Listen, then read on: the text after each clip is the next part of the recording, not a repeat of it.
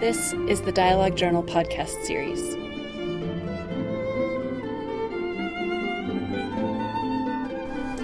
Hello, and welcome to another podcast of Dialogue, a Journal of Mormon Thought. I'm your host, Morris Thurston, Chair-elect of the Board of Directors of Dialogue Foundation. I'm pleased to have with me today John G. Turner, author of an exciting new biography, Brigham Young, Pioneer Prophet, published by Harvard University Press. Welcome to the podcast, John. Thanks, Morris. It's great to be sitting down with you. Well, it's good to have you here. Most of our listeners will have heard about John's book. It is the first major biography of Brigham Young since Leonard Arrington published American Moses in 1985, and it has received strong praise from some impressive people. Phil Barlow, a fine scholar and head of the Utah State Mormon Studies program, says, Turner's treatment of the complex Brigham Young is unsentimental, cogent, critical, and fair. Phil, incidentally, is also a member of the Dialogue Board. Daniel Walker Howe, a Pulitzer Prize-winning historian, writes this: in this superb new biography, Turner's strong narrative, human insight, knowledge of context, meticulous use of sources, and sophisticated appreciation of Mormon theology combine to create an account of his larger-than-life subject that is at once informative, judicious, and profoundly engaging. That's pretty great stuff, John. Thanks. Let me say, just to begin with, that John deserves the Ironman Award for his schedule this weekend. He flew in from his home in Virginia to California on Thursday to speak to the Claremont Mormon Studies program, and then spoke at our home on Friday to the Orange County Miller-Eccles study group, flew back to Utah Saturday morning for a speaking engagement at a book fair there, flew back in the afternoon to speak at the Miller-Eccles Los Angeles County group on Saturday night. He's here in my office at 7:30 Sunday morning to do this podcast, after which we're planning to attend the Anaheim Sixth Ward Sacrament meeting, and then he catches a plane back to Virginia. Kind of makes me tired just to think about it, John. Well, it's a rare opportunity for an author in academia to have people interested in his book. So it's no hardship at all. It's a real thrill and very gratifying. Well, we really appreciate it. We'll get to Brigham Young in a moment, but first I'd like to learn a little bit of background about you, John. Where did you grow up? I grew up outside of Rochester, New York. Lived there till I went to college, which was at Middlebury College up in Vermont. So you really grew up in Mormon country, not that far from Palmyra, and not far from where Brigham Young grew up. In Vermont, we know Joseph was born in Vermont. But I didn't know this at the time. So you didn't, as a kid, you never ran across Mormons, right? I not that I knew about. I don't remember any of my high school classmates being LDS, for instance. And I suppose if there were, I might not have known what that meant. You know, at some point, maybe in high school or college, I became aware of Mormonism as local history. But it wasn't really until I was studying American religious history at Notre Dame that I realized that Mormonism had begun in just a short ways from where I grew up.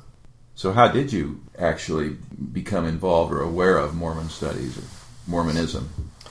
Well, it's really through studying the history of religion in the United States. Even though I was focused on doing research about American evangelicalism in graduate school, I read some books on Mormonism. And I think it's hard not to be drawn to the story of the Latter-day Saints if one is interested in American religious history. It's such a colorful and dramatic story. And one immediately notices the contrast between Mormon history in the 19th century and Latter-day Saints today, or the church today. And so that was fascinating.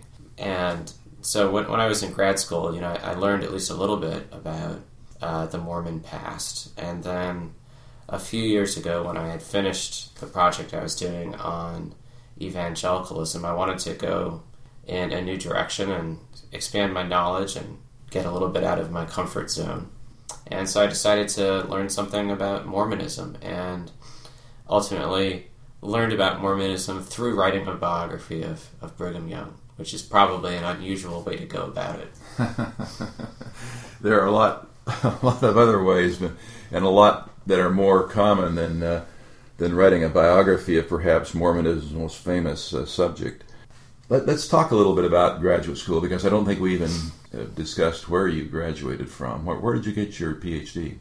I got my PhD from Notre Dame, which is a great place to study the history of American religion, whether you're interested in Catholicism, evangelicalism, or Mormonism. There were a couple of LDS students among my classmates, and that's one of the things that kindled my interest. People like Patrick Mason and Matt Groh and Mike DeGruzio, who I imagine are known to a lot of your readers and listeners. Yes, they have all gone on to write very good things, and so it's interesting that there's kind of this Mormon group at Notre Dame of all places, and you as an evangelical, or a background in evangelicalism and not a Catholic, kind of get together and learn about Mormonism. Talk a little bit about the background. Now, we've mentioned that that's your background, but is that more of a family background, or were you active yourself in an evangelical movement? Yeah. Well, I kind of describe myself as having one foot in mainline Protestantism and one foot in evangelicalism, if that makes any sense. I grew up in a Presbyterian church. Mm-hmm. My mom is very active in the church, and I would consider her an evangelical in the sense of very focused on that personal relationship with Jesus that is so characteristic of evangelicalism. And I grew up spiritually through organizations like Young Life and InterVarsity. Young Life being an evangelical high school ministry, InterVarsity being an evangelical college ministry. And so that was very much my background. I feel a little bit uncomfortable with the label evangelical today, partly because it's taken on a lot of the baggage that fundamentalists used to have. Mm-hmm. So, but I guess I'm still happy to claim it as reflective of my belief in Jesus as my Savior. Okay. And then just a little bit more about your personal life. You're married, right? Yes, married and have one daughter. And you live where now? We live in the town of Burke in Fairfax County, Northern Virginia. And the reason for that is your current job is? I teach religious studies at George Mason University. Now, you were telling me that one of your first real experiences with Mormonism was the pageant in Palmyra, right? Mm-hmm. Mm-hmm. How did you come to go to that? It was probably from, I got married in 2002, and I had in the late 90s at least read some works of Mormon history while at Notre Dame. And so and at some point, I became aware that the Hill Cumorah pageant, every July in Palmyra is something interesting about Mormonism near my hometown. And my wife and I had just gotten married and gone on our honeymoon, and we spent a few weeks living in my parents' house, staying there while they were out of the country. And so we went down and saw the pageant one night, which was interesting. First of all, it was strange to have these anti-Mormon protesters, really, that confront you on your way in. I thought, my goodness, these people really ought to have something better to do. I don't know what it was, Saturday night or something. Yeah. Surely they could find some other way to entertain themselves than by warning Mormons and others against Mormonism. So that was strange. In terms of the actual storyline of the pageant, I was probably mostly sailed over my head. And I know more recently they've redone the Welcome Center at the pageant. So I think one would probably get a little bit better of an introduction going there now. I went back down this past summer before the actual pageant and got a bit of a behind-the-scenes tour, which was really fun. Good. Tell us a little bit more about how you came to settle on Brigham Young as a subject as opposed to something else in Mormonism. Sure. Well, I'd initially been thinking of doing something else. I was, my previous research had been in post-1945 U.S. history. I studied evangelicals in the United States after World War II, their culture, their involvement with politics. And I thought, well, maybe I could do something on the Latter-day Saints along similar lines. Mormons and politics, or Mormons and conservative politics in America since 1945. Still think it wouldn't have been a bad idea, given the recent trajectory of events since then. But the more I read about Mormon history, the more I was just drawn back into the 19th century. I mean, frankly, everybody complains that there aren't more great works of Mormon history on the 20th century.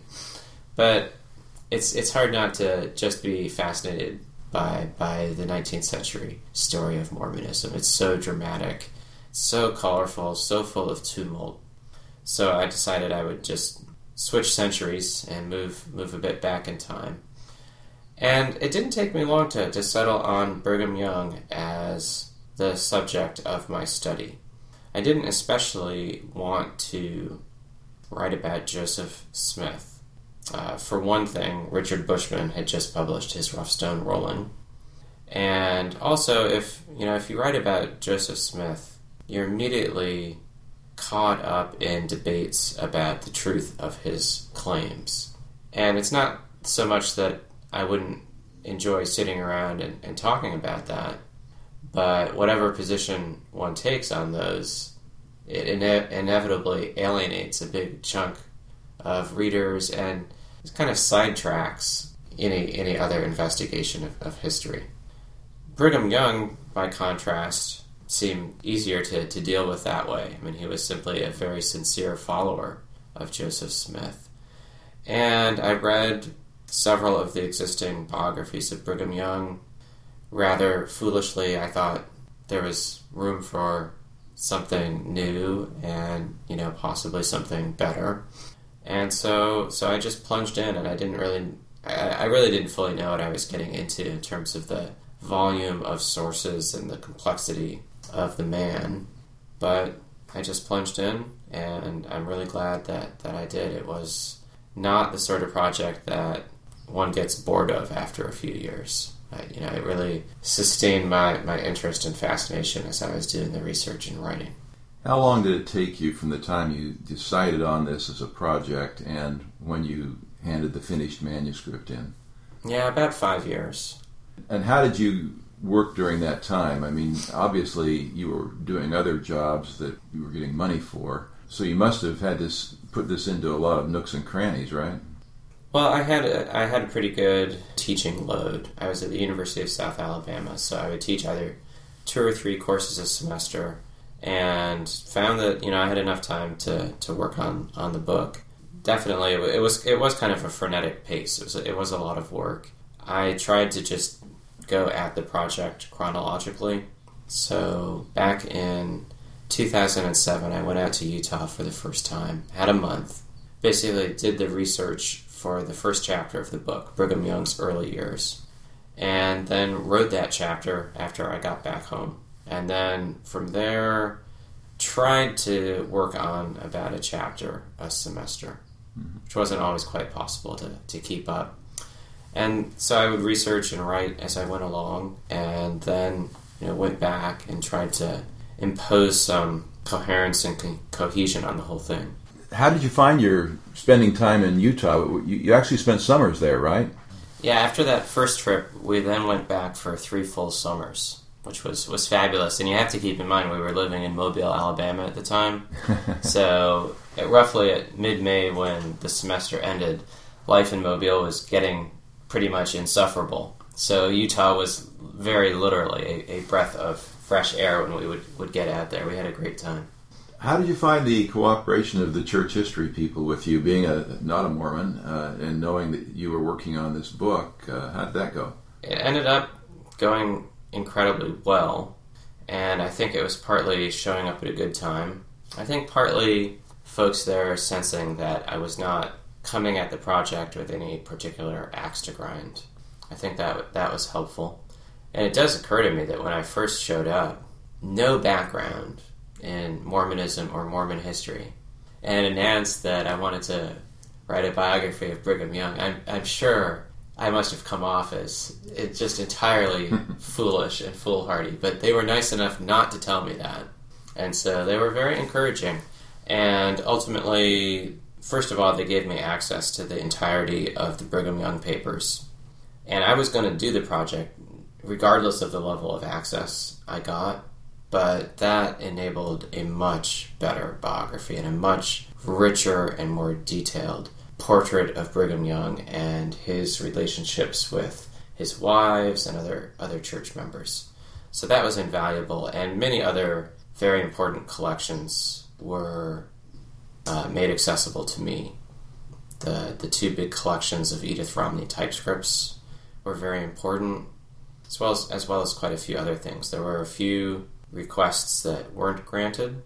I really wanted to read the George Q. Cannon Journal, and so I, along with several hundred other people, I think, asked for access to them over the past few years. But really, I was allowed to see almost everything that I wanted to see, and without any restrictions or particular requirements or anything. So they were very helpful and very good to work with. Did you get any sense as to why the Cannon journals were restricted? I was given a legal explanation that the church is not going to make them accessible until it has published them, and that was the arrangement that it had with the Cannon family at one point. Okay.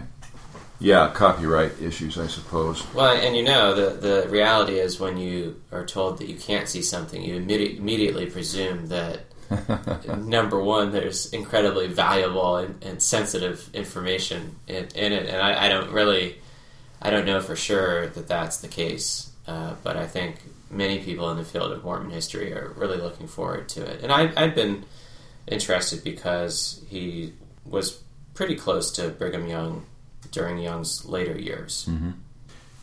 When you spoke to our group at Miller Eccles, I thought you gave a very interesting introduction to your topic. And why don't you just, if you can remember what you said, give that to us here, and that will kind of get us into Brigham Young the man. I think what I was trying to get at is that for, Latter-day Saints are used to Brigham Young, and it sometimes might be easy to forget just how much of a larger-than-life figure he is. He's a man who spoke in tongues 70 years before the American Pentecostal movement, who presided over the colonization of a 1,000-mile stretch of the American West, whose actions and rhetoric prompted an American president to send 1/5 of the U.S. Army to Utah, and who married 55 wives along the way. And I think what I had said when I was here on Friday night is that if this were fiction, it would be utterly preposterous. It would require a strong suspension of disbelief to think that this could actually have happened. We'd like to talk a little bit about the larger-than-life personality of Brigham, and I'm hoping that as we go in this podcast that our listeners will get a sense for, as much as we can reconstruct something in history, what that personality was like. But a good place to start, I think, is in his early years. There wasn't that much in his formative years to suggest that he might become a major religious leader, was there? There was nothing that would have suggested that. He was entirely on the margins in every respect. Economically, just like his father, and just like Joseph Smith's family, never got ahead. Always moving around from place to place, working different jobs, sometimes getting a piece of land, not being able to keep up the payments on it. And so Brigham Young was evidently an excellent craftsman, but that was not going to put him on the path to riches. He would have been lucky if at some point he was doing well enough to have stability and own a piece of land for himself. And then in terms of religion, he was very much adrift. He joined a fringe Methodist church back in the early 1820s, when he was in his early 20s. But that evangelical conversion ended up not satisfying him. For whatever reason, he was not assured of his own salvation, and he ended up very despondent spiritually, maybe even a bit depressed and just glum. And so he was adrift. When he converts to Mormonism in 1832, it really is moving his life in obviously a very different direction. But from there on out, his life is entirely different. He has a purpose and direction from which he never wavers. So it is just an entire and sharp rupture with his earlier life. And of course, 1832 is early in Mormon history, but he's not, by any stretch of the imagination, one of the earliest Mormon converts. The church had been organized for a couple of years, and quite a few others had previously joined the church, right? That's correct. And he had, through one of his brothers, encountered the Book of Mormon 2 years earlier, in 1830. And for the entire young family, it was really a 2-year process of thinking about the books, the new book's claims and the claims of this new church. And it took a while for Brigham to be convinced.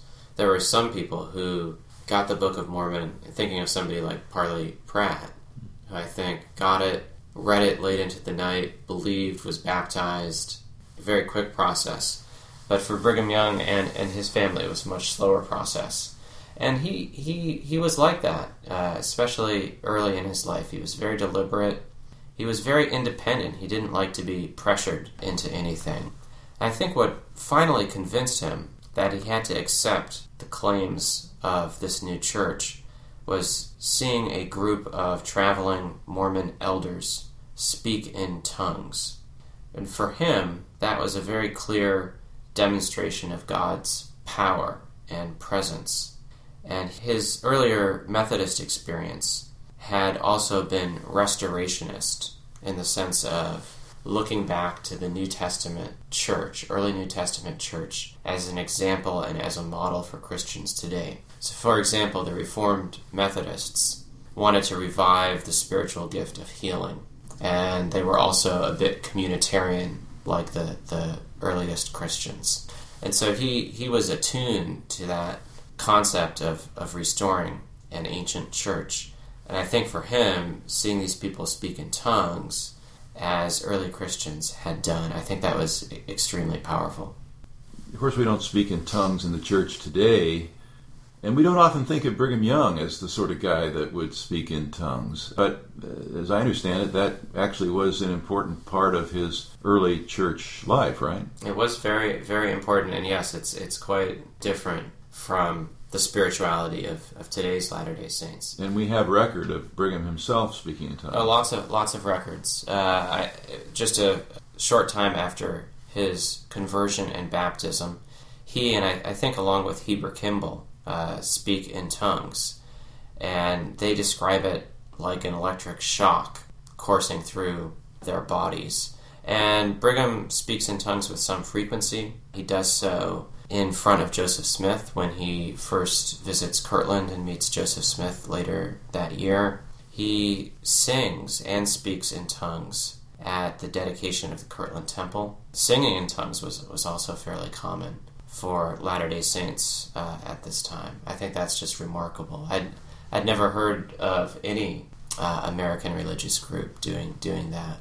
Yeah, and the thought of Brigham Young singing, that's not an image that most of us have in our minds, and yet, as you point out, he often would lead the singing, right? He liked to sing. He led singing, I know, during the 1834 Zion's Camp March. Even sometimes after the Saints reached Utah in the minutes of a Sunday meeting. And this pretty much just during his early years in Utah. It would say that Brigham Young led the congregation in singing a particular hymn. So all you ward choir members, use that as part of your motivation. Be like Brigham Young, join the choir, or maybe lead the choir. Now, before we go too far, I do want to back up just a little bit, and so we get a fuller appreciation of Brigham's childhood. He came from quite a large family, didn't he? He did come from a large family. I think he had 4 brothers and several sisters, one of whom died as a child. So yes, he came from a large family. His mother died when he was around 14. And shortly after that, his father kind of turns him out on his own. His father remarries, and when Brigham's 16, he leaves home. And, he would later sometimes say that his only school was hard work and deprivation. Those were the experiences that shaped him rather than any formal education. And on the subject of education, no formal education, as you point out. And I thought it was interesting in your book, when you quote Brigham Young, you tend to quote him with the original spelling intact if he were writing it. Right. And I enjoyed that because the spelling is very much like if anybody has small children or grandchildren, sort of a very phonetic spelling, and we chuckle at that, and yet he didn't know much better. No, and it wasn't as uncommon in general for spelling to be irregular back in the early to mid-19th century, and then especially for Brigham without any education. He tried to just spell things phonetically, and it wouldn't be unusual on the same page for him to spell the same word different ways. And yes, I just left all of that intact. I thought it was best to represent his writing as he had written it. Mm-hmm. So he's 16 basically when he leaves home, and then how old is he when he joins the church? He is 31 years old. So we've got 15 years that he's out in the world. We probably don't know a lot of detail about that time, right? Not a great amount of detail. He has this Methodist conversion a number of years after leaving home. We can kind of trace his movements around Western New York. Often moved every year somewhere else to do different kind of work. Apparently, even though his mother died when he was 14, the family must have remained in good touch with each other, because eventually didn't most of his family, if not all, end up joining the church? Yes. I think there's some alienation because of his father's remarriage. He never seems to have been especially close to his father. And they're not all living in the same place. They all mostly move in the direction of Rochester, New York. But I actually think the family's conversion brings them closer together than they had been, because most of them relocate to Kirtland. And so in a way, I think it helps heal some of the rupture within the family caused by the remarriage of Brigham's father. Mm-hmm. The other thing I found interesting was that Brigham was a very close friend from a fairly early age with Heber C. Kimball, right? Correct. When Brigham's father and I think one of his brothers moves to Mendon, New York, just outside of Rochester, just south of Rochester, Brigham goes there on a visit, I think in 1827, and he meets Heber Kimball. And yes, they become very good friends. And when Brigham joins the church, is he married? He's married to a woman named Miriam Works. She is dying from consumption at the time. She's also baptized. And she dies several months later. And in many ways, he was repeating his father's life. His mother had died of consumption. And so now Brigham's wife dies of consumption. He has 2 young daughters, and he's on his own with them. Heber Kimball's wife does a lot of child care of Brigham's children so that he can go off on preaching missions almost immediately after his conversion. How did he end up meeting Joseph Smith? Describe that as best you can. Well, he goes to Kirtland about 6 months after his conversion and a little while after his wife's death. And he finds Joseph chopping wood in the forest. And he has a traveling companion, right? He goes with his brother Joseph Young and with Heber Kimball. They go together. And Brigham is very taken with Joseph. I think he likes the fact, and all 3 of them like the fact, that he doesn't seem to be somebody who puts on airs, that he's a lot like them, comes from a pretty hard scrabble background, not, that he's out there chopping wood himself. He's very gregarious, very, very welcoming. Brigham later says that I found him all that a prophet could be, or something to that effect. He seems to have, after that first meeting, developed just a very fierce devotion to Joseph Smith that he never wavers from. So Joseph meets Brigham Young, is impressed with him. How do we get from here's a new convert to the church to Brigham's assuming some leadership position in the church? What's the process of that? Brigham becomes an apostle after going to Missouri with Joseph Smith on the 1834 Zion's Camp March. This attempt to reclaim the property in Jackson County that had been taken from the Mormons there. And it's a pretty tumultuous trip, which ultimately isn't successful. Partly because of that, there are some members of the camp who question Joseph's leadership. Brigham Young fiercely defends him, which would be characteristic of his time in the church until Joseph's death, well, and really beyond. So Brigham becomes noteworthy for this fierce and stalwart loyalty to Joseph. And I think that's certainly something that attracts and endears him to Joseph. And so he is one of the original members of the 12. He's not initially president of the quorum. And really, over the subsequent 5 years, there are quite a few of the original apostles who fall away, who lose their faith in Joseph Smith, leave the church, even betray the church. And Brigham Young doesn't. He's right at Joseph's side, supporting him through any turmoil and setbacks. So, for instance, when everything falls apart in Kirtland, partly through the disaster of the Kirtland Safety Society, Brigham Young doesn't waver. And that steadiness and that loyalty, I think, are what caused him to rise in terms of church leadership. Now, initially, the Quorum of the 12 Apostles were designated as the traveling missionaries of the church, correct? That's correct. And not necessarily a quorum in higher rank than for, say, the High Council of Kirtland. Correct, and it seems to be only after the British mission that Joseph changes his understanding of the Quorum of the Twelve's responsibilities to some extent, that they're now also going to have some authority in Zion and not just elsewhere. Mm-hmm. This is all rather unclear during these years. But that does seem to be a shift after the early 1840s mission to Great Britain.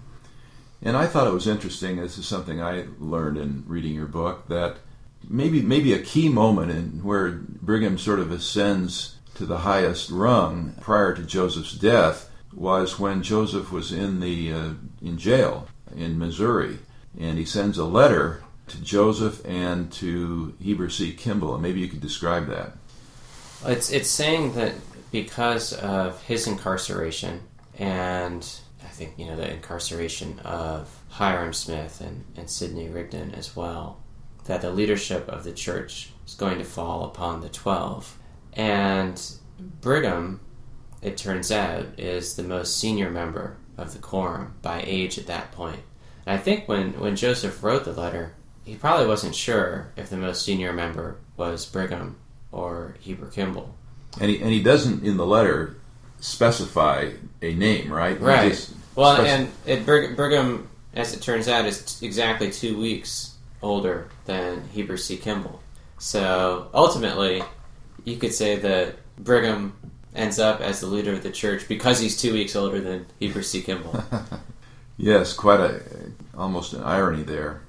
Now, not wanting to get past the early upbringing without bringing this out, not only was Brigham someone who spoke in tongues, who enjoyed singing, he enjoyed dancing as well, correct?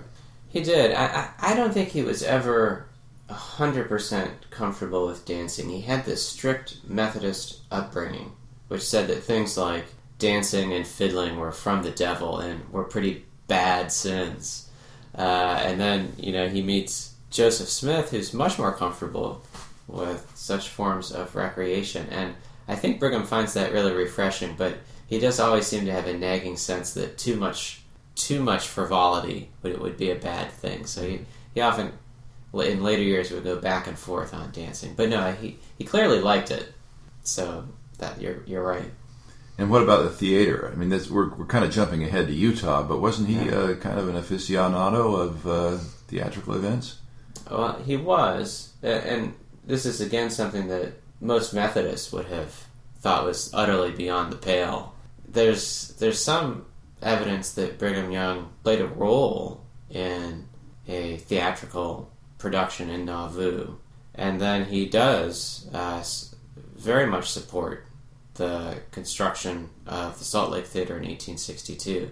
Now, a bit like dancing, he was a little bit double-minded on the issue. He only wanted certain types of plays to be performed. He favored light comedies as opposed to darker material.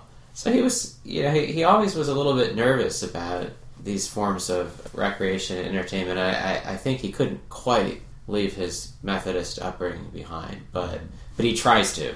Yeah. On the other hand, what about coarse language? This seems to be something that, did you ever run across Brigham swearing? Oh, absolutely. Yeah. I haven't found anything worse than, I think, damn and hell until the Mormons leave Nauvoo, but in Utah, he and other Mormon leaders were noteworthy for their coarse language. And Easterners who would come to Utah and maybe go to the Tabernacle would often remark upon this. Now, in general, Easterners would go west and be shocked at all sorts of barbarism and coarseness. So it's probably more a reflection of Utah's position in American society. But no, Brigham's language would be pretty salty.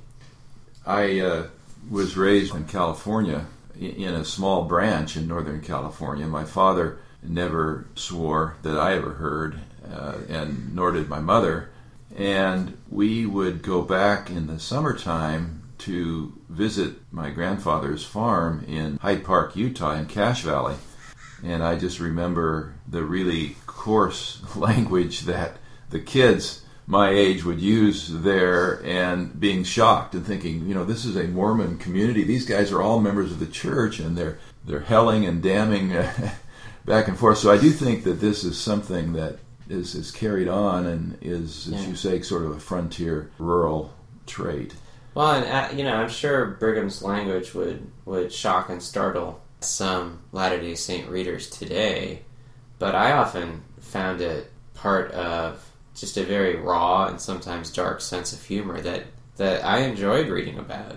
So, I don't know. I'm not sure all readers should, go into sacrament meetings and start talking like Brigham Young today. It might get them in trouble, but I think it's an aspect of his personality that can be enjoyed and reflective of a very rich and earthy sense of humor. So tell us a little bit about what happens when Joseph is murdered. How does Brigham Young assume authority at that point, and where was he actually when Joseph was murdered? He was outside of Boston, Massachusetts at the time, and he was there campaigning for Joseph Smith in Smith's bid for the presidency that year. It was a pretty quixotic bid, and Brigham had, with a number of the other apostles, had held a political convention in Boston. So he's doing that sort of campaigning work, doing more general missionary work as well. And he gets, finally, I think around July 16th or 17th, a credible report of Joseph's death. They're so used to hearing rumors of violence and bloodshed in Nauvoo that I think he'd already heard rumors. But then he gets a credible report, and he's very shaken. Brigham is not a man who displays his emotions in front of other people. I think he gets together with Wilford Woodruff, and Woodruff just weeps openly. Brigham Young's a man who tends to hold his pains and his hurts inside of him, and he does at that point too. But I think he's very traumatized, and he comes back to Nauvoo within a few weeks and finds a church rather uncertain about its direction forward. Sidney Rigdon is offering himself as the church's guardian in Joseph's absence. Brigham makes a very strong case that the people should consider the 12 apostles as leaders in Joseph's absence. And his main argument seems to be that he and the apostles possess the sacerdotal authority to lead the people through the sacred ordinances, that Joseph has bestowed that authority upon them, and more so than any other individual or group, they're in a position to do that. So he very much calls on the people to stay in Nauvoo, finish the temple, and receive their promised blessings. And at least in Nauvoo, the large majority of Mormons accept that argument. So he assumes the de facto leadership position, since he is the president of the Quorum of the 12. What's his game plan at that point? What's he trying to accomplish? He's first and foremost trying to finish the temple. There are some Latter-day Saints in the wake of Joseph's murder who are eager to go elsewhere. There's still threat of renewed violence from mobs in the area. Brigham's first task is actually to convince people to stay and finish the task at hand. And so that's what he's really focused on for the next year. So efforts go into completing this structure, which are obviously incredible. Once it's completed and dedicated and ready for business, what's Brigham Young's role in that? Well, I describe him as the people's chief priest that winter. He's very much a priestly leader. He leads, and he doesn't do this in every instance, but he leads thousands of Latter-day Saints through the endowment ceremony. He's at the temple, actively involved in the ordinances for very long hours each day, often from maybe 8 or 9 in the morning until late at night. So that it's a flurry of ritual activity. So the endowment ceremony, marital sealings, the ceremony of ordinance of adoption. So it's just this very active time of ritual activity. I think that does a lot to cement his leadership of the church. He's staked his leadership, in a sense, on completing the temple, and he's able to do so, just barely. But the fact that he's able to make good on that, and then is clearly the man who's presiding over all of these activities, I think that helps cement his leadership and authority. And probably just the fact that he is meeting personally and rubbing shoulders with so many of the saints in the area. I have several ancestors who lived in Nauvoo, and they were not in the hierarchy by any means, probably somewhat obscure, but many of them went through the temple in those last days. As I recall, once Brigham Young understood that they were going to leave, he basically said, we've got to close the temple at some point because we've got to be on our way. Right. And then even more people, I guess my procrastinating ancestors, came down and said, well, we need to get through here. And there were essentially morning to night type things going on, right? There were. And yes, there was one time in early February where Brigham Young thinks things need to be finished and they need to be making their final preparations, and a huge crowd of people show up at the temple, and he basically is strong-armed into resuming activity again. And during these months, he would typically sleep in the temple. Mm-hmm. So he's there around the clock. He's also doing that because he sees it as a sanctuary from arrest or possible assassination. So he's pretty much there all the time. So just to put a time frame on it, we're talking now about the winter of 1845-46. Mm-hmm. Spring of 46, or actually still in the winter of 46, is when the saints begin their exodus. Mm-hmm. Brigham Young goes with them, and they initially, I guess, they were hoping to go all the way to Utah, but that proved not to be possible. He wanted a small vanguard pioneer camp to get all the way over the mountains that year, and he's chomping at the bit to be on his way, and he's very frustrated with the slow progress across Iowa. They're all stuck in the mud with terrible weather, and it takes him several months to just come to grips with the fact that they're going to have to winter well short of the mountains. that's what he does. They winter on the Missouri River in winter quarters. He organizes them there, and then the next year, 1847, is when he leads this vanguard unit to the Salt Lake Valley.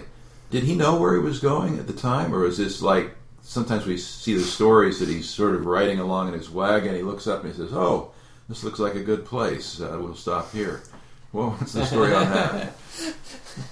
I think by the time the pioneer camp is headed west, Brigham is certain he's either going to end up near the Great Salt Lake or near what becomes known as Utah Lake.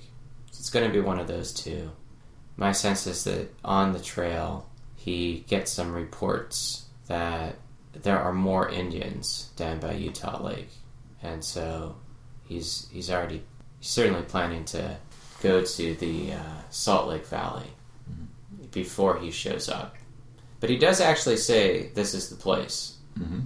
I don't know that he says it before he actually gets into the valley. Mm-hmm. But after he gets into the valley, he is with a group of people, and it's uncertain whether they should move somewhere else within the valley. And he does say this is the place. Okay. This is the place where Salt Lake City now stands. Even though he makes this journey all the way across the plains from the Missouri River, but he doesn't stay there, does he? I mean, the summer of 1847, what does he do then? He goes back at the end of the summer. Some of the saints remain. Others actually show up, trailing behind, or members of the Mormon battalion coming from California east. But Brigham goes back to organize the larger migration of Latter-day Saints in 1848. So he goes back to winter quarters. It's a busy fall. He decides to reconstitute a first presidency, has to strong-arm many of the other apostles into supporting that proposal.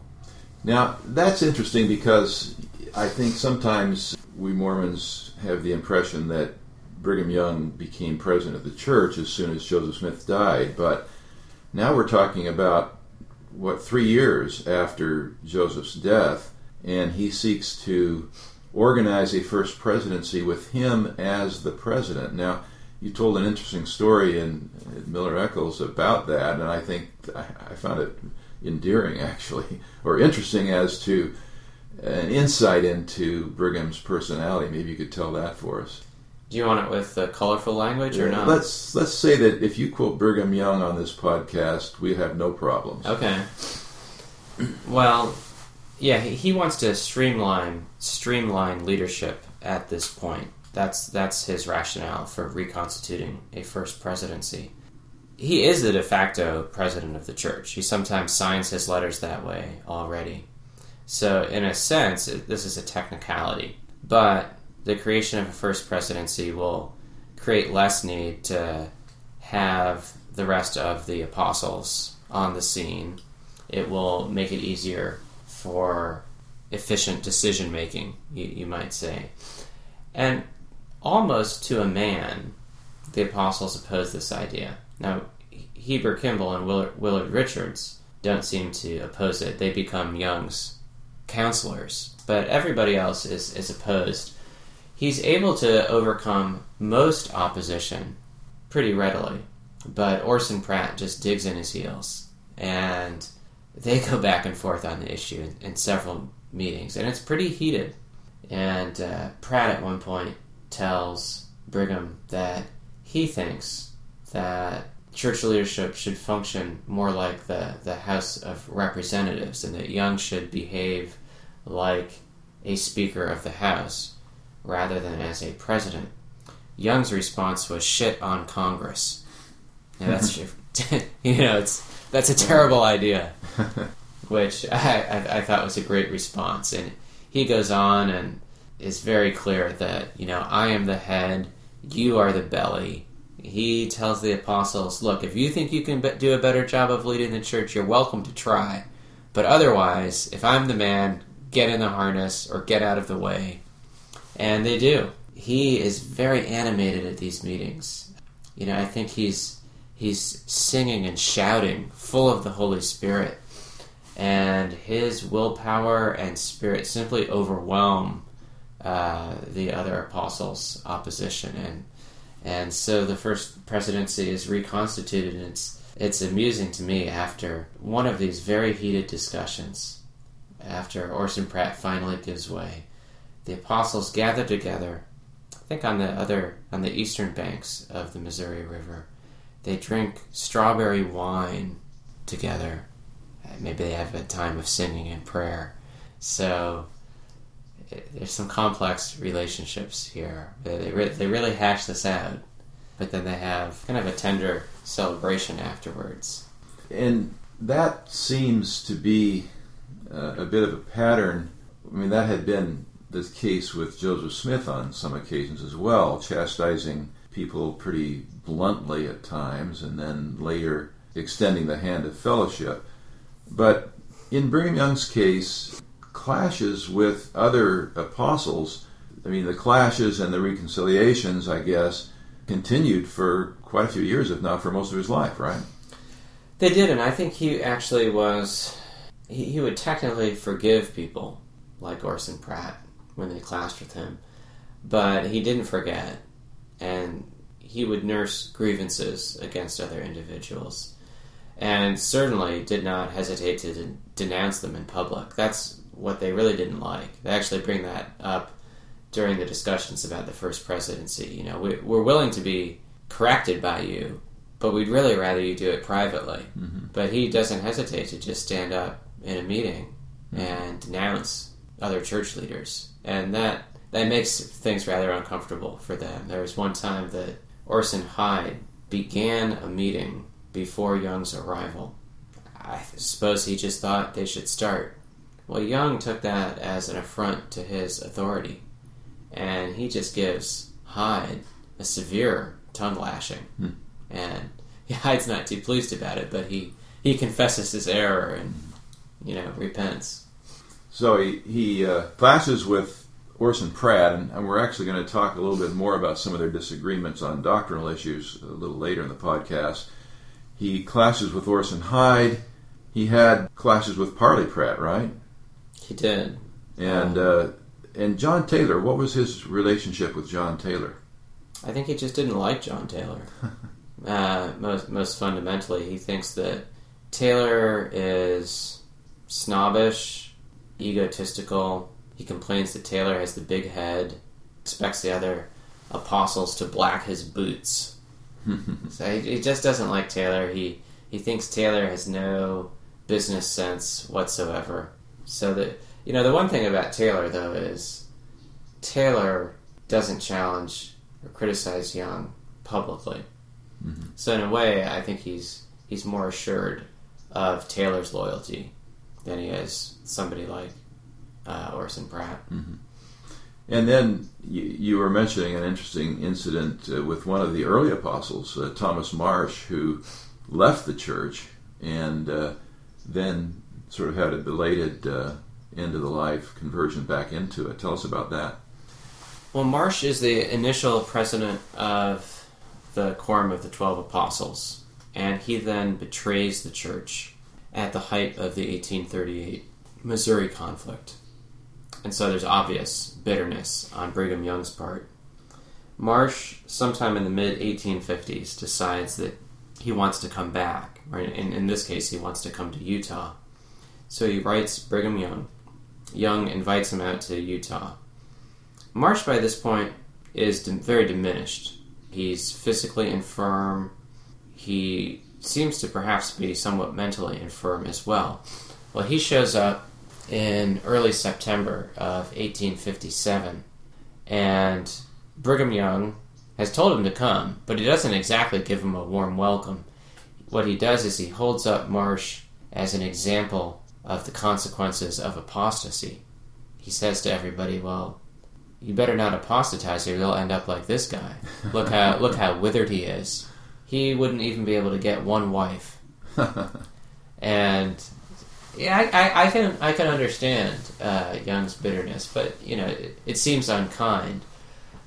But after Marsh endures that initial experience, Young does treat him more tenderly. He's entirely impoverished with no apparent source of income, and he'll sometimes write to Brigham Young and ask for some charity, and Young obliges. There's at least one time in which Marsh is admitted to Brigham Young's office, and they sing some hymns together, like they may have sung together back in the 1830s. And Brigham is a pretty busy man. This is in the early 1860s. So he certainly wouldn't have felt compelled to give an audience to Thomas Marsh by any stretch. And I thought that was interesting that he chose to do so. Mm-hmm. Now, you've alluded to this before, but Brigham wasn't someone who particularly enjoyed having other people criticize him. Would you agree with that? Absolutely. I think he concluded that Joseph Smith had not kept a tight enough rein on things during his years as the church's leader. And if you think about the early history of the church, it's a series of, obviously there are external threats, but it's a series of almost internal collapses. So in Kirtland, there's a complete collapse because of Joseph Smith's loss of authority. Then in Missouri, you have a whole series of betrayals. And then in Nauvoo, you have factionalism and dissent, which quite directly contribute to Joseph's demise. And Brigham Young, he's fiercely loyal to Joseph Smith, but he surveys this and simply concludes that Joseph didn't do enough to keep a handle on dissent. And so he resolves that he is not going to allow challenges to his authority. And I think that's why he reacts so sharply to criticism or any whiff of dissent. He's very heavy-handed about it. He's quite clear that he doesn't want dissent to lead to his death. And he says that he's quite open about this. He doesn't want a repetition of what happened to Joseph Smith. Does this ever lead to violence? We hear, let's face it, the frontier was a violent place, and I've read authors who say that compared to other frontier areas, Utah was probably less violence-prone than most, and yet we do hear stories of violence, and we hear stories of Brigham Young being involved in violence. What's your take on that? I think there were instances in which Brigham Young authorized acts of violence. And there are more instances in which he condones extra-legal violence after it's taken place. Now, he says in the early 1860s, he gives a speech in Springville, where there were a few murders in the spring of 1857. And he talks about the fact that, people are grumbling because of these murders. And he says, you'll never be able to pin anything onto me. But he also says, a number of men have been killed, and I think more should have been. There's a few instances in which I think there's strong evidence for him having orchestrated or approved would be a better term, an act of violence. A couple of those are during the Utah War. One could see them almost as special cases. There's also a murder in 1854 of a man named Jesse Hartley, and actually I don't talk about it in the book. There are only so many that I had the time and resources to investigate, but somebody published a fairly persuasive article about the case last year, and it seems pretty likely that Brigham Young ordered that man's death. He had opposed the political control of the territory by Brigham Young and the church. And he wrote a letter to Jefferson Davis, who was Secretary of War at the time. Church leaders intercept the letter. This man, Hartley, actually then joins the church, and at one point is set to serve a mission, and then Brigham Young denounces him publicly. He decides that he should leave the territory, and he's murdered on his way out of the territory. And it seems like that was done with Young's approval. There are a number of cases that are ambiguous. I think, in a nutshell, Brigham Young believed that his highest calling was to protect the church. And I think there are times in which he employed means that today we find highly questionable. Probably the most famous act of violence is the Mountain Meadows Massacre, certainly the largest in scale. And just to set the stage for that, this happens in, is it 1857? Correct. And that's at the same time that the Utah War, so-called, is taking place, where the United States Army is marching on Utah. So there's a bit of a hysteria going on.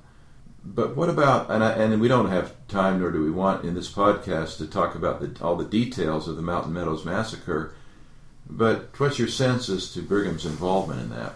Sure. If any. If you'll give me leave to do so, Morris, let me back up and say one other thing in relation to violence in Utah, and then Sure. let's talk about Mountain Meadows. I think one thing that ought to be said is that in addition to these several cases of violence involving church members or others in Utah, it's also, I think it's important to say that in his Indian policies, Brigham Young is also responsible for the deaths of people. It's not as if Indian deaths don't count when it comes to violence in human life. And so, for instance, when Brigham Young sends settlers in 1849 to Utah Valley, and they inevitably clash with the Indians there, and after some hesitation, he then authorizes what's really a campaign of extermination against hostile Indians. So I think it's worth mentioning that as well. There are probably more lives lost there than if you put all of the other extra-legal violence cases together. So I think that's important. In terms of Mountain Meadows, I don't think there's evidence that is convincing that Brigham Young ordered the massacre. I read his letter to Isaac Haight in the midst of the standoff as exculpatory, where he says, don't meddle with the immigrants, let them go. At the same time, I don't think Young is blameless. Even in the context of that letter, the implication is that if the Indians want to kill these settlers, that's fine. You don't have to stand in their way. And after Young gets word of the Army's approach, he starts mobilizing Utah's militia, the Nauvoo Legion, to prepare to fight the Army. He certainly kind of whips up a martial spirit across the territory, military spirit across the territory. He talks quite openly about how he's going to close the overland trail, and the consequence of that is that immigrants are going to die. He's not going to restrain the Indians any longer. He encourages Indians to attack wagon trains and steal cattle. All of those are very reckless policies, in my opinion. I think Young saw the approaching army as a potential mob. I also think a lot of his political behavior over the previous half-decade prompted Buchanan's decision to send the army. So then, in this context, you have Mountain Meadows take place, and it certainly wouldn't have taken place at any other time. I can certainly see how people in southern Utah could have thought that if they attacked this wagon train, stole these cattle, and made it look like an Indian massacre, Brigham Young wouldn't have a problem with it. My sense is that sometimes Brigham's rhetoric sort of gets out in front of what his actions would have been. He'll talk a violent, we're going to do this, we're going to do that kind of a rhetoric, and yet if one were to ask him specifically, as in the case of Mountain Meadows, when the note finally reaches him, what shall we do? And he sends back, let them go. Unfortunately, it arrives too late to be of any use, but sometimes the actions don't quite match up to the rhetoric. Is that your sense at all? Or? I think so. I think sometimes it's sometimes people say, well, that was just rhetoric.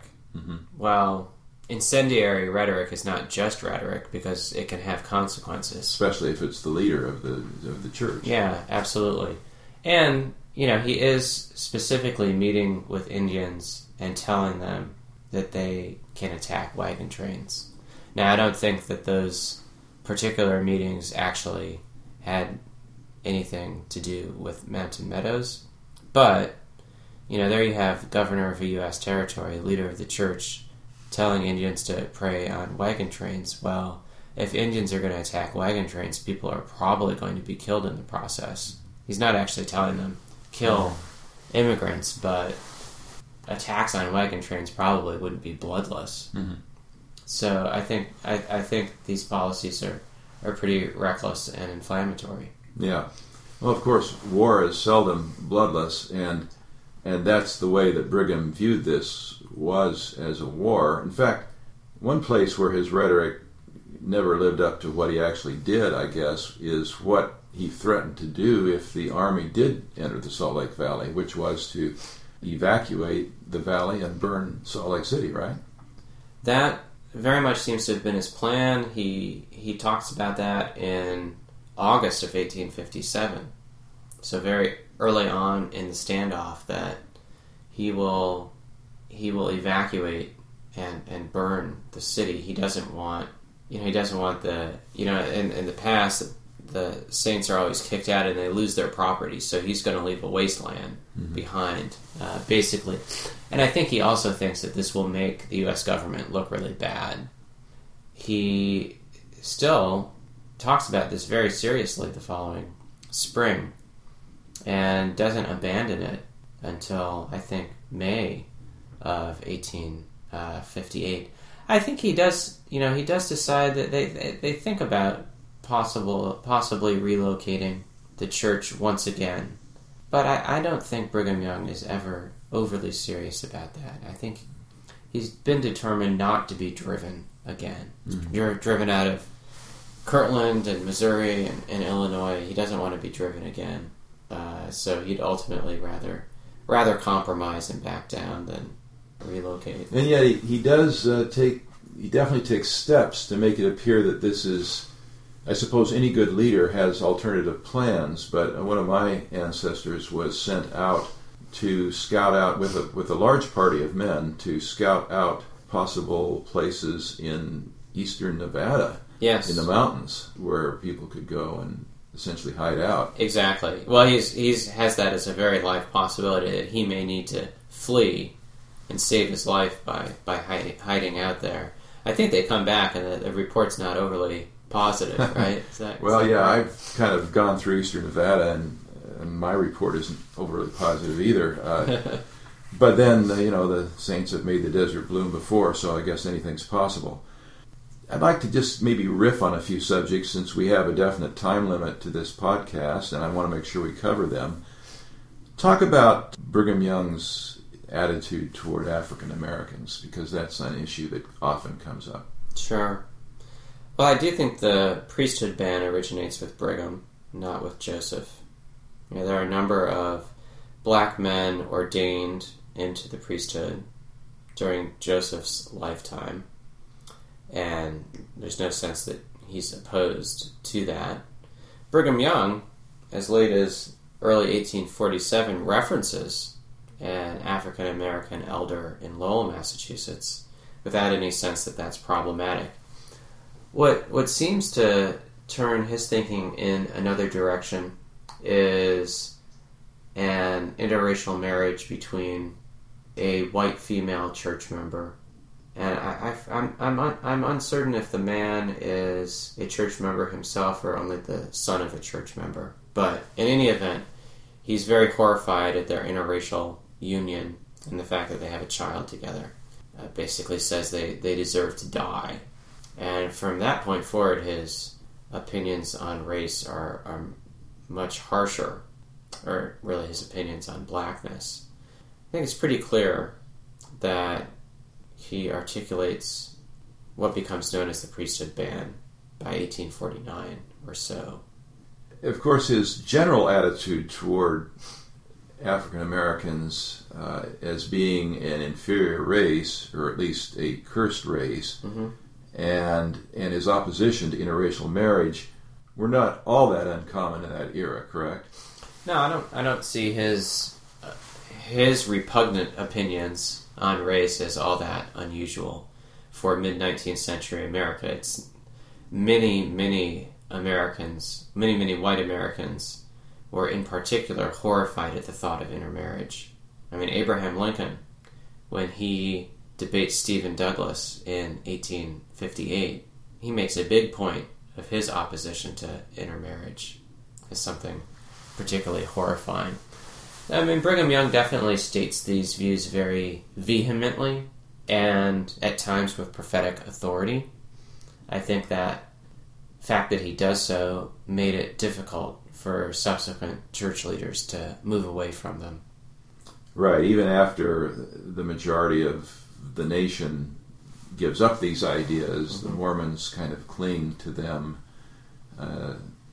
essentially as a result of Brigham's opinions on the subject, right? Well, and at some point, many church leaders conclude, and I think this is in the late 1800s or early 1900s, and I'm not really an expert on the later developments, but I think they concluded this did originate with Joseph. I think they're probably wrong about that, but to them that would make sense. I relied pretty heavily on Lester Bush's article in Dialogue. A very fine publication, by the way. It is a very fine publication. There are a lot of articles about Mormon history and Dialogue that were very helpful to me, and that's one of them. And what is it now? Almost 40 years old, but that's held up very well, and it's quite helpful. Mm-hmm.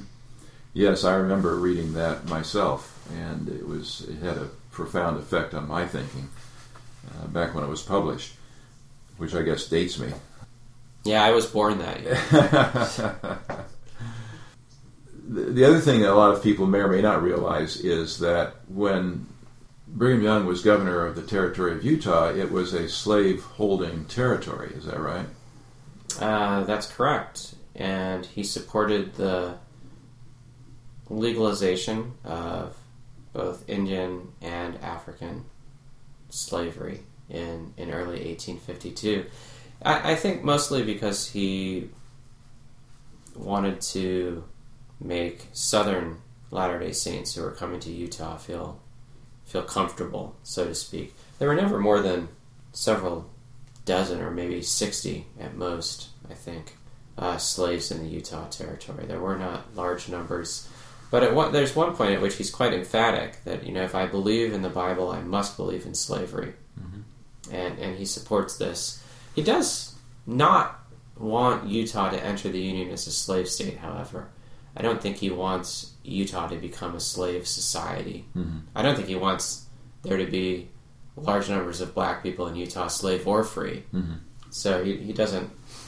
He does expect Utah to become a free state if it gains admittance to the Union. Okay. A couple of other things, just quickly. Blood atonement. Yeah, that's certainly one of the more chilling messages that Brigham Young preached. His belief, which is articulated by him and other church leaders, certainly by the late 1840s, is that there are certain sins that are so grievous that the blood of Christ will not atone for them. They can only be atoned with the individual's own blood. And that therefore, if we really love our neighbors as ourselves, we should kill those individuals, and they should ask to be killed. It's very chilling. It's preached very forthrightly during the Mormon Reformation in 1856 and 1857. It had also been preached publicly on some occasions earlier in the 1850s.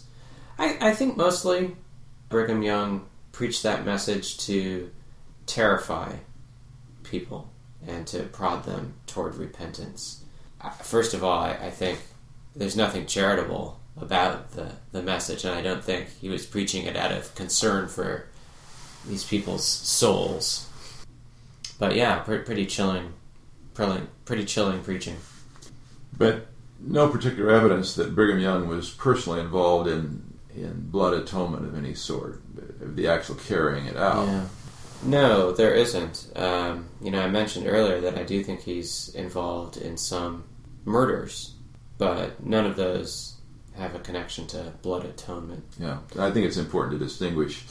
I mean, maybe it's certainly not in the eyes of the law, but there is a difference between, not every murder is going to be blood atonement. No, definitely not. There's a murder, I think, in 1858 that one report suggests could have been blood atonement, but I'm not fully convinced about it, and I don't know that. I don't particularly think Brigham Young was involved in it in any event. So I think it's such shocking preaching, but I don't actually think it had those sorts of practical consequences. So, for instance, if a political opponent of the church is killed, it's not being done out of the theory of blood atonement. Right. A lot of church members today may not have even heard of blood atonement, and yet that doctrine had a lasting effect in the state of Utah, because only recently, I think, did Utah cease being a state where you could opt to be shot by a firing squad as opposed to some other form of execution if you were condemned to die. Is that right? And that's correct. That just changed a couple of years ago. Yeah. Right. I remember I was out in Utah when the last person to be executed by firing squad was killed. Yeah. Okay, another subject, Adam God. What's that all about? That's Brigham Young's identification of Adam as humanity's God.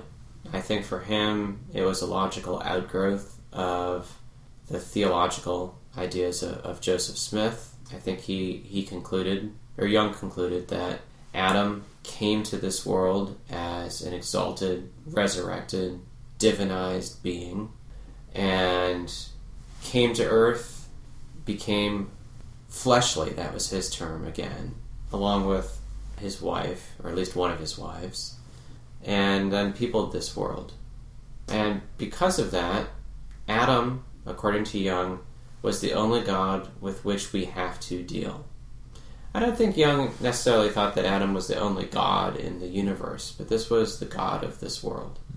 And the goal of human existence was to become an Adam, perhaps an Adam on another world. Mm-hmm. Now, interestingly, it doesn't appear that it was a belief that kind of got picked up by the church, even though the church leader was expounding it. A number of his apostles disagreed, correct? Well, Orson Pratt disagrees, okay, and talks publicly about his disagreement and gets some severe chastisement for it.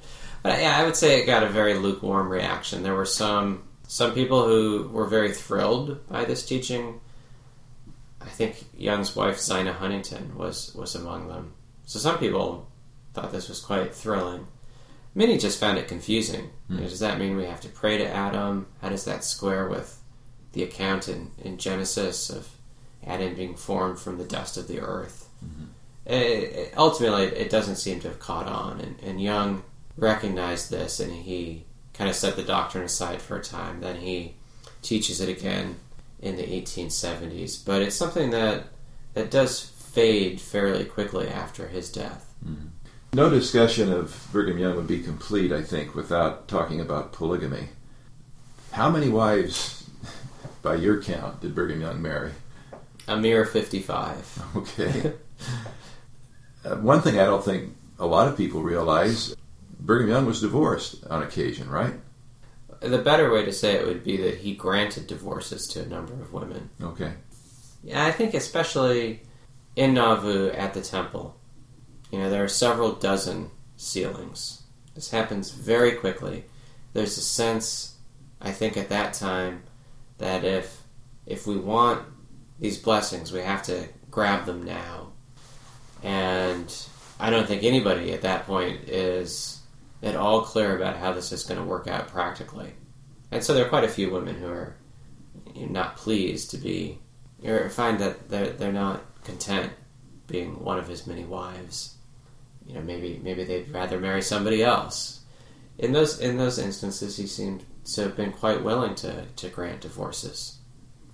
If you were to compare the polygamy that Brigham Young practiced with the polygamy that Joseph Smith practiced, how would they differ? Well, they differ especially after the saints leave Nauvoo. First and foremost, it's no longer something that has to be in secret. It's something that can be openly lived. Brigham Young assembles a household, which Joseph never does. So that's the most significant difference, is that Joseph Smith institutes plural marriage, doesn't leave Brigham Young any sort of manual on how to go about it.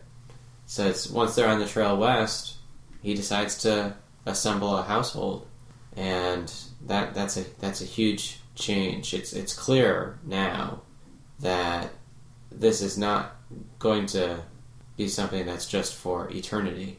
And I don't think Joseph thought of it that way either. But one could think about it that way in Nauvoo. Mm-hmm. Something without a lot of earthly ramifications, even if a marriage was consummated. But for Brigham Young, it's a new order of things. Mm-hmm. Did Brigham Young ever reject any women who wanted to marry him? He did. There were women who would write to him and say that God was prompting them to become his wives, and he would reject that. I think he didn't want to support hundreds of wives, and with his wealth and status, he was a desirable husband. It's actually funny, in at least one of those instances, he subsequently marries a woman who at one point he says no. I don't have that revelation, but 14 years later or so, he actually marries her. So I guess she must have been very persistent. Did you get any sense of what Brigham Young's attitude was towards men that did not take care of their wives, did not support them? He was very blunt. He was a tough marital counselor. He would hear about all sorts of marital problems. Sometimes a wife or a man would come to him, and he would threaten men that were either abusing or neglecting their wives, and basically said, you'd better shape up or bad things might happen to you. And if a situation was abusive and beyond repair, he would typically grant a divorce to the woman and make the man pay $10 to facilitate it. So in some senses, you could almost say that his approach to women was somewhat more enlightened than was typical in that era. Divorces, at least in strong religious societies, have generally been frowned upon, and yet divorces seem to be reasonably readily available in the case of polygamous marriages, correct? Yes, and I'm mostly drawing on the work of people like Kathy Danes on the subject, and there's several other authors who've done good work on Utah marriage and divorce.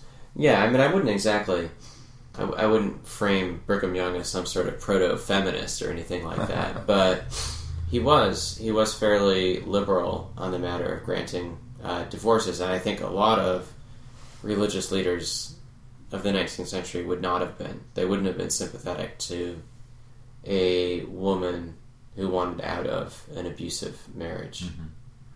There was one incident you mentioned in your book that I found interesting, even though I know it's an outlier, and so it is not typical of his advice, but there was a woman whose husband was impotent and who desperately wanted to have progeny, and what was his advice to her, and how did that all play out? His advice to them was that she should temporarily leave her husband, marry someone else, have more children, and go back to her first husband. It seems to have been something that he presents as a creative solution to a problem, that impotency in general would be grounds for the dissolution of a marriage. And curiously, the husband is very much on board with this. He actually wants to be spiritually adopted to Brigham and talks about it afterwards. So doesn't appear to be offended by this idea. And there's been a few other authors who have referenced this. I was able to see some of the original letters from both the wife and the husband to Brigham Young. So I think it's quite credible. And so she's married to, this is in Manti, so she's married to another man in Manti. The woman's name is Mary Richardson, her husband is Edmund. And she marries Frederick Walter Cox, and I forget if it's she has 2 or 3 children, I think 2 by him. Then she returns to Edmund, and they're raised really as if they're Edmunds. Interesting. It was quite fascinating. Yeah. Did Brigham Young have favorites among his wives? Definitely. He very much seems to have had Emmeline Free as a favorite, especially maybe in the 1850s. Then I think he very much falls in love with Amelia Folsom and marries her. He marries her in 1863, and she remains his preferred female companion for the rest of his life. When he goes to St. George for the winter, late in life, he takes Amelia. Mm-hmm. There was quite an age gap there with he and Amelia, right? Quite an age gap. I think he is 61 at the age of the marriage, and she's 24, something like that. So a big gap. What attracted him to her? Was he attracted? Was this? I think he was very attractive. I mean, she's described as very good looking, but I mean, who's to say? I don't know, but he does seem to have been very drawn to her. She was the daughter of an architect. Mm-hmm. I think the man who designed the Salt Lake Theater. Mm-hmm. But he seems very taken with her. And Brigham's daughter, Susa Young Gates, describes it as a love match. Mm-hmm. And I don't see any particular reason to doubt that. Mm-hmm. I mean, Brigham Young was very human. Mm-hmm. And he married women for all sorts of different reasons. Yeah. But I think there was a definite attraction in that case. Most of his marriages, however, occurred really in the first, decade or so after polygamy was introduced. Mm-hmm. So it was a little more unusual for him to be marrying people later in life. The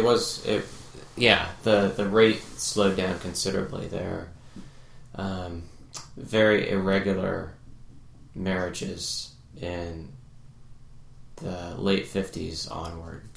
That becomes rare. When he marries Amelia Folsom, I don't think he had married anybody for 6 or 7 years, and everybody was shocked. Mm-hmm. Congress had just passed the Anti-Bigamy Act. Mm-hmm.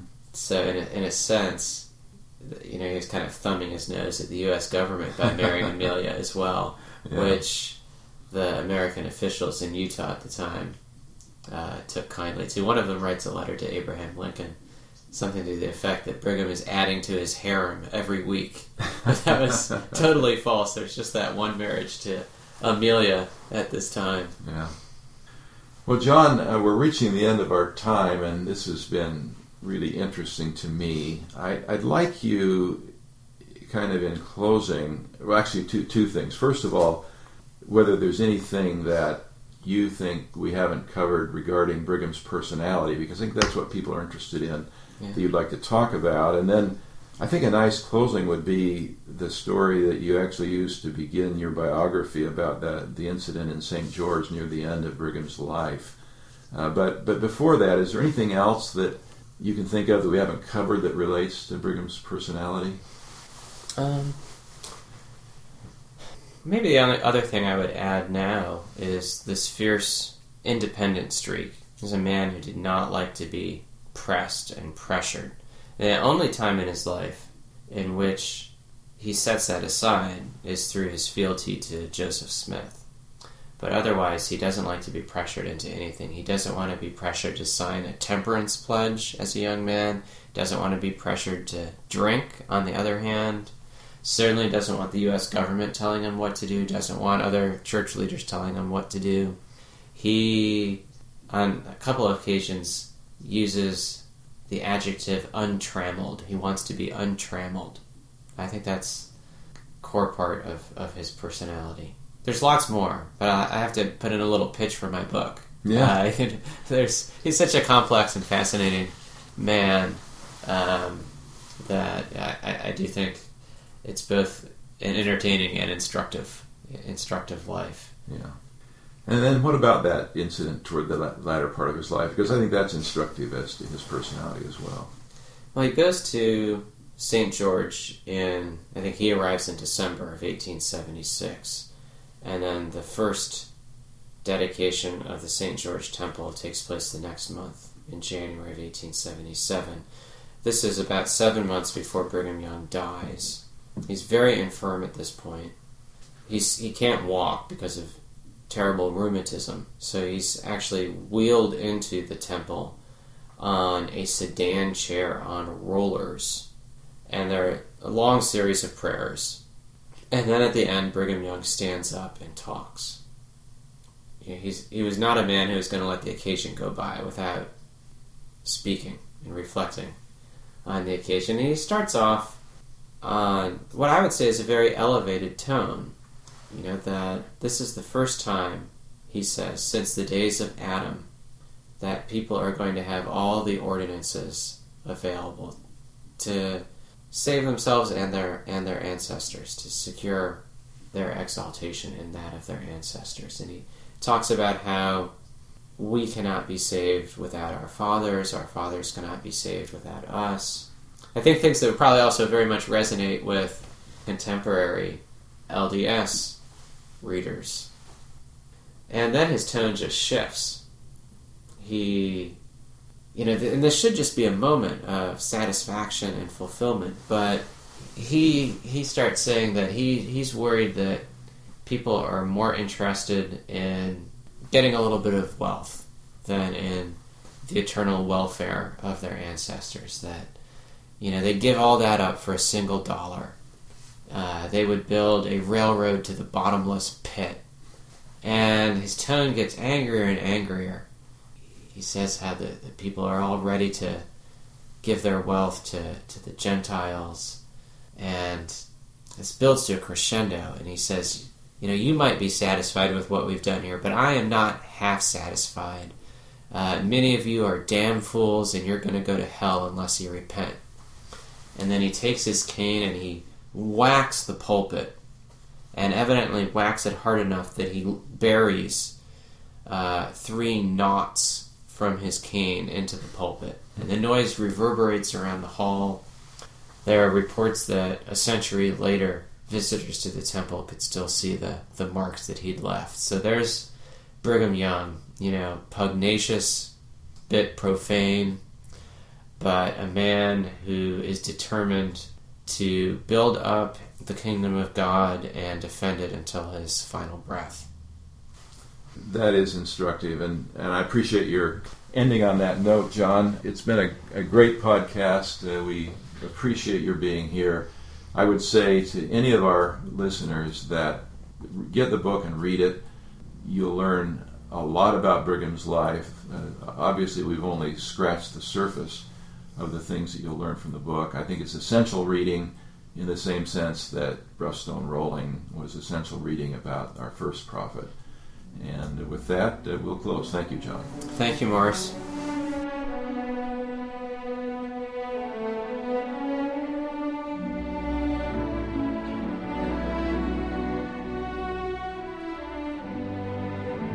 You've been listening to the Dialogue Journal podcast series. We'd like to thank our guests today.